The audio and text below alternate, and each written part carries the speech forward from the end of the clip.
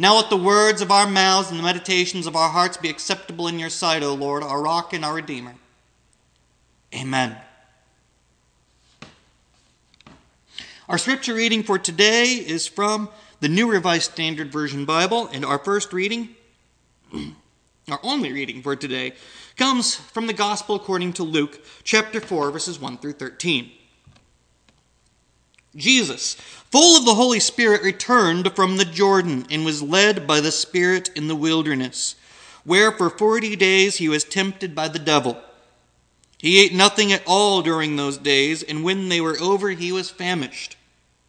The devil said to him, "If you are the Son of God, command this stone to become a loaf of bread."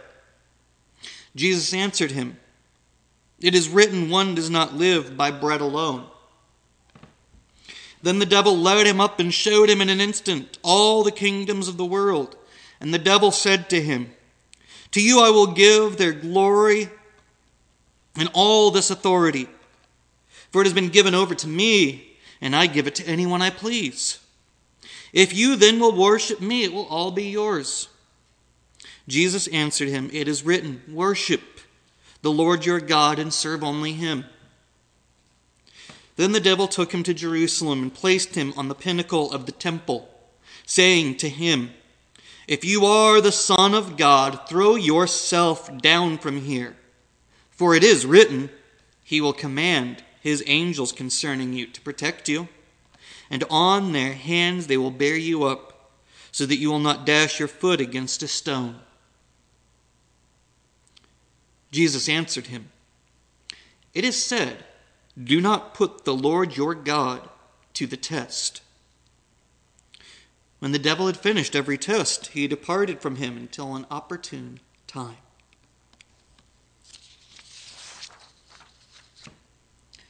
This is the word of God for the people of God. Thanks be to God. So for Lent this year, I wanted to do a series on some of the ways that we cope with the difficulties of life, with our grief, our heartache, and our loss, because some of these things are the things that put our faith through the greatest stress, and they are the things that can make us lose sight of God.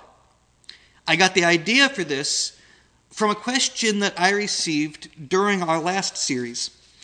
And that question made me realize that one sermon would not do justice to that question. And so here we are, discussing the things that can make us lose hope. Because sometimes when we enter that dark valley, we don't know how to get out.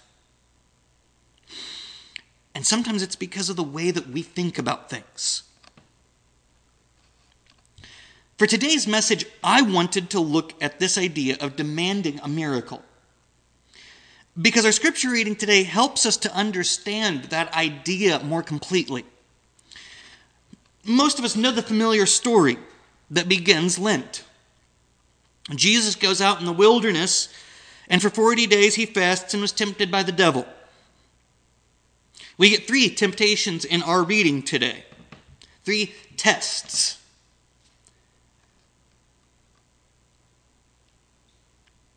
The first is to turn a stone into bread.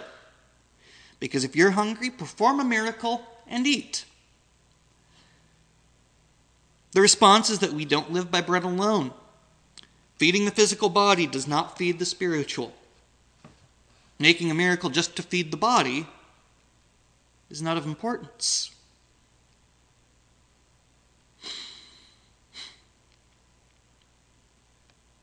So the devil takes Jesus up, shows him the whole world in a flash, offers to give him authority over everything if he would bow down and worship the devil. The reply is that we should worship God alone and serve only him.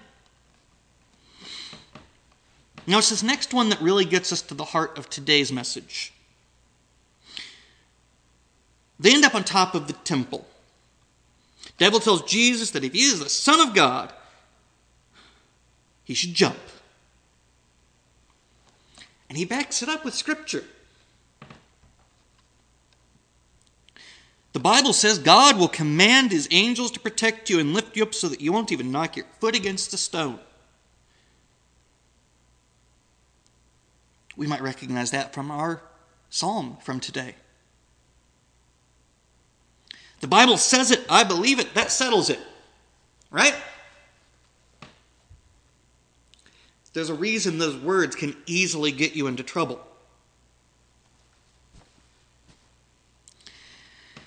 Jesus answers by again quoting Scripture. Do not put the Lord your God to the test. So the devil departs. Now, the reason this last question struck me is because the temptation here is to demand a miracle. Because Scripture says you'll get it. But the answer was, don't try to test God. Now, I don't know if most people think fully about what that reply means.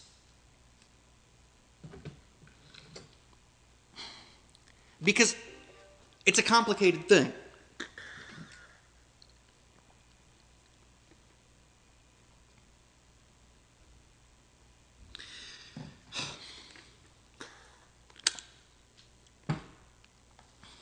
There's a lot happening in this exchange. And so, we can miss a lot, especially with this last temptation.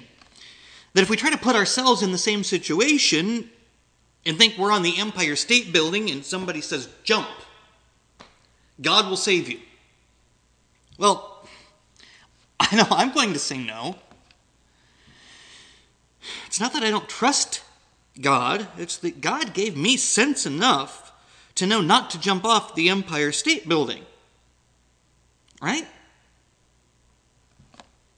But what happens when we try to think about this same situation,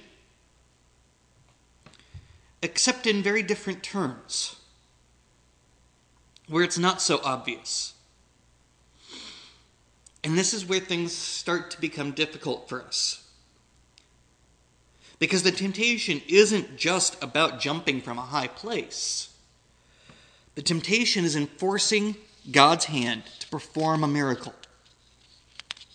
Demanding a miracle because it's what you want. And this gets really difficult when we start putting it into other situations. Like when someone is terminally ill and we pray for a miraculous healing. When someone has been in a terrible accident and we pray for a miracle to get them through. When a relationship has fallen apart and is over and we pray that God intervene with a miracle to make everything right again.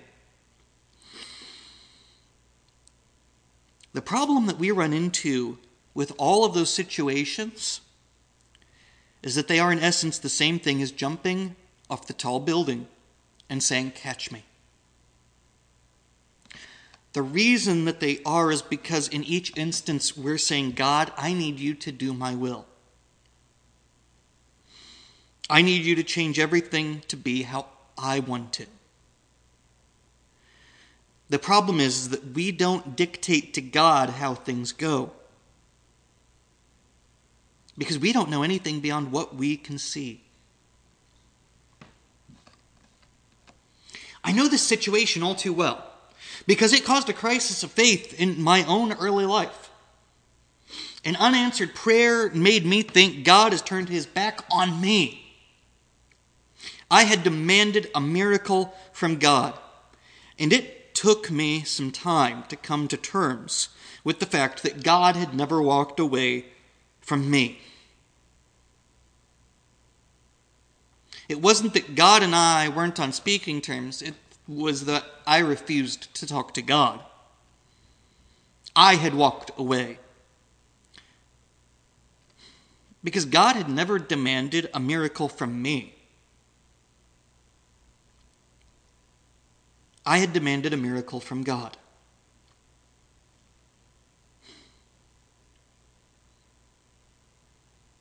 As I got older, I began to realize what I wanted was just that. It was simply my wish, my desire. This was complicated by the fact that I started to think about how other prayers, other than my own, might not have lined up with what I was praying for.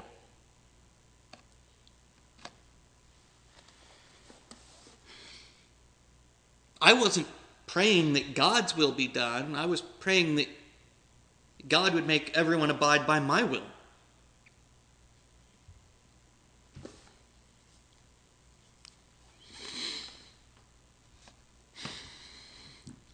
But that's really hard for us to think about when we're in that dark valley. When that shadow comes over us and we so desperately want what we want, it can be hard to get out again. We may blame God. We may be angry with God. We may turn away from God and think God has walked away from us. But the thing is, God doesn't walk away and leave us on our own. God's still there. But God knows more than we do. And as I pointed out before, if God stepped in with a miracle for everything in our lives that goes wrong, our lives wouldn't be our lives at all. It would mean that there was no free will. I would have no reason to be talking to you today because there'd be nothing for you to do. God would micromanage our lives to the point that we wouldn't do anything at all. Not even respond to God's call. Not even praise Christ. Unless it's what God had us do. And that's not the world we live in. The other thing that struck me as I was writing this sermon was that it really wasn't fair of me to demand that God do my will just because I gave in to temptation and wanted what I wanted. Even if it were for the best of reasons.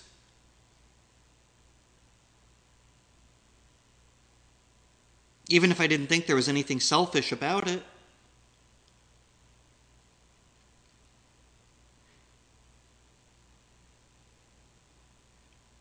And that can be hard when we are talking about something big like life and death. Because it's all too easy to be blinded by what we want.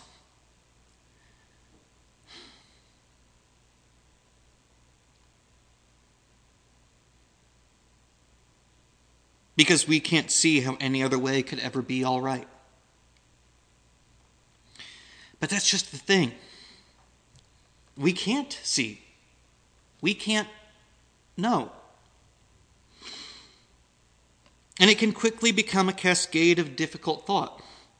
Especially if we begin to think that every time something good happens, it's a miracle. And every time something bad happens, it's an unanswered prayer. Then we're on a roller coaster of being angry and rejoicing.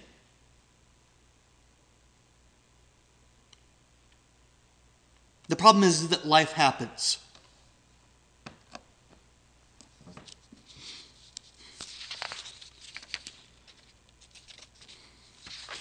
But we have to remember that Christ is there to help us live life. Not to avoid it or to get around it, but to live it. And to have life abundantly. Christ isn't there to fix all of the things that can happen in our lives. Christ is there to help us to live them, to get through them, and to cope with the hardships. But Christ is also there to remind us of the good things in life. Sometimes we lose sight of that because we get so focused on how we think things should be. And we lose sight of the fact that we are still here and we still have a life to live, and Christ is still there to help us live that life. But one of the main things I wanted to get across today is that when we demand miracles, we aren't trusting God. Let me say that again. When we demand that God perform a miracle for us, we aren't trusting God.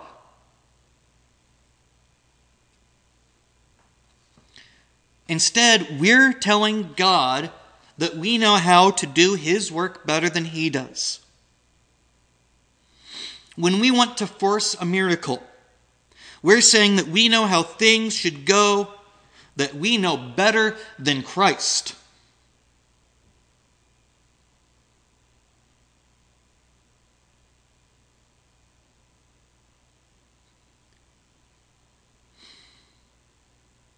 That we are on the same level as God.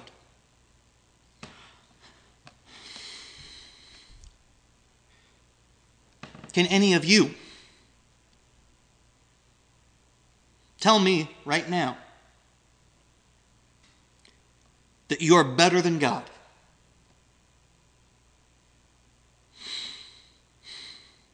Can you tell me that you are holier than Christ?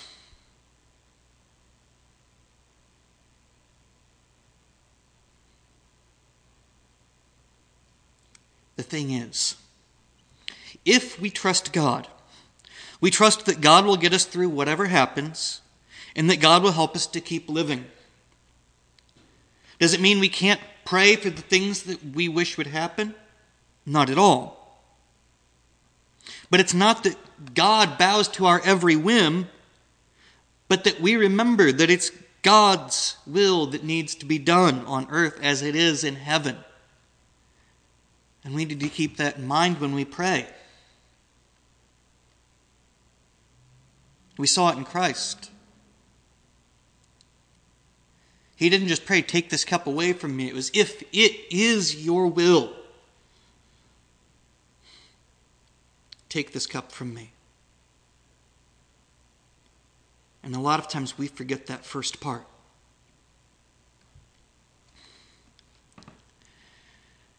But no matter how difficult it may feel,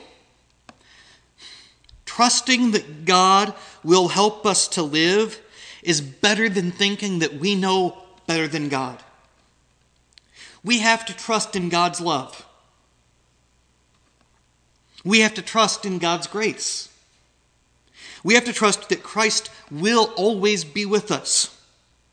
Because God will still be there to comfort us, to guide us, and lead us, even in those times of darkness. Even when we feel broken and alone.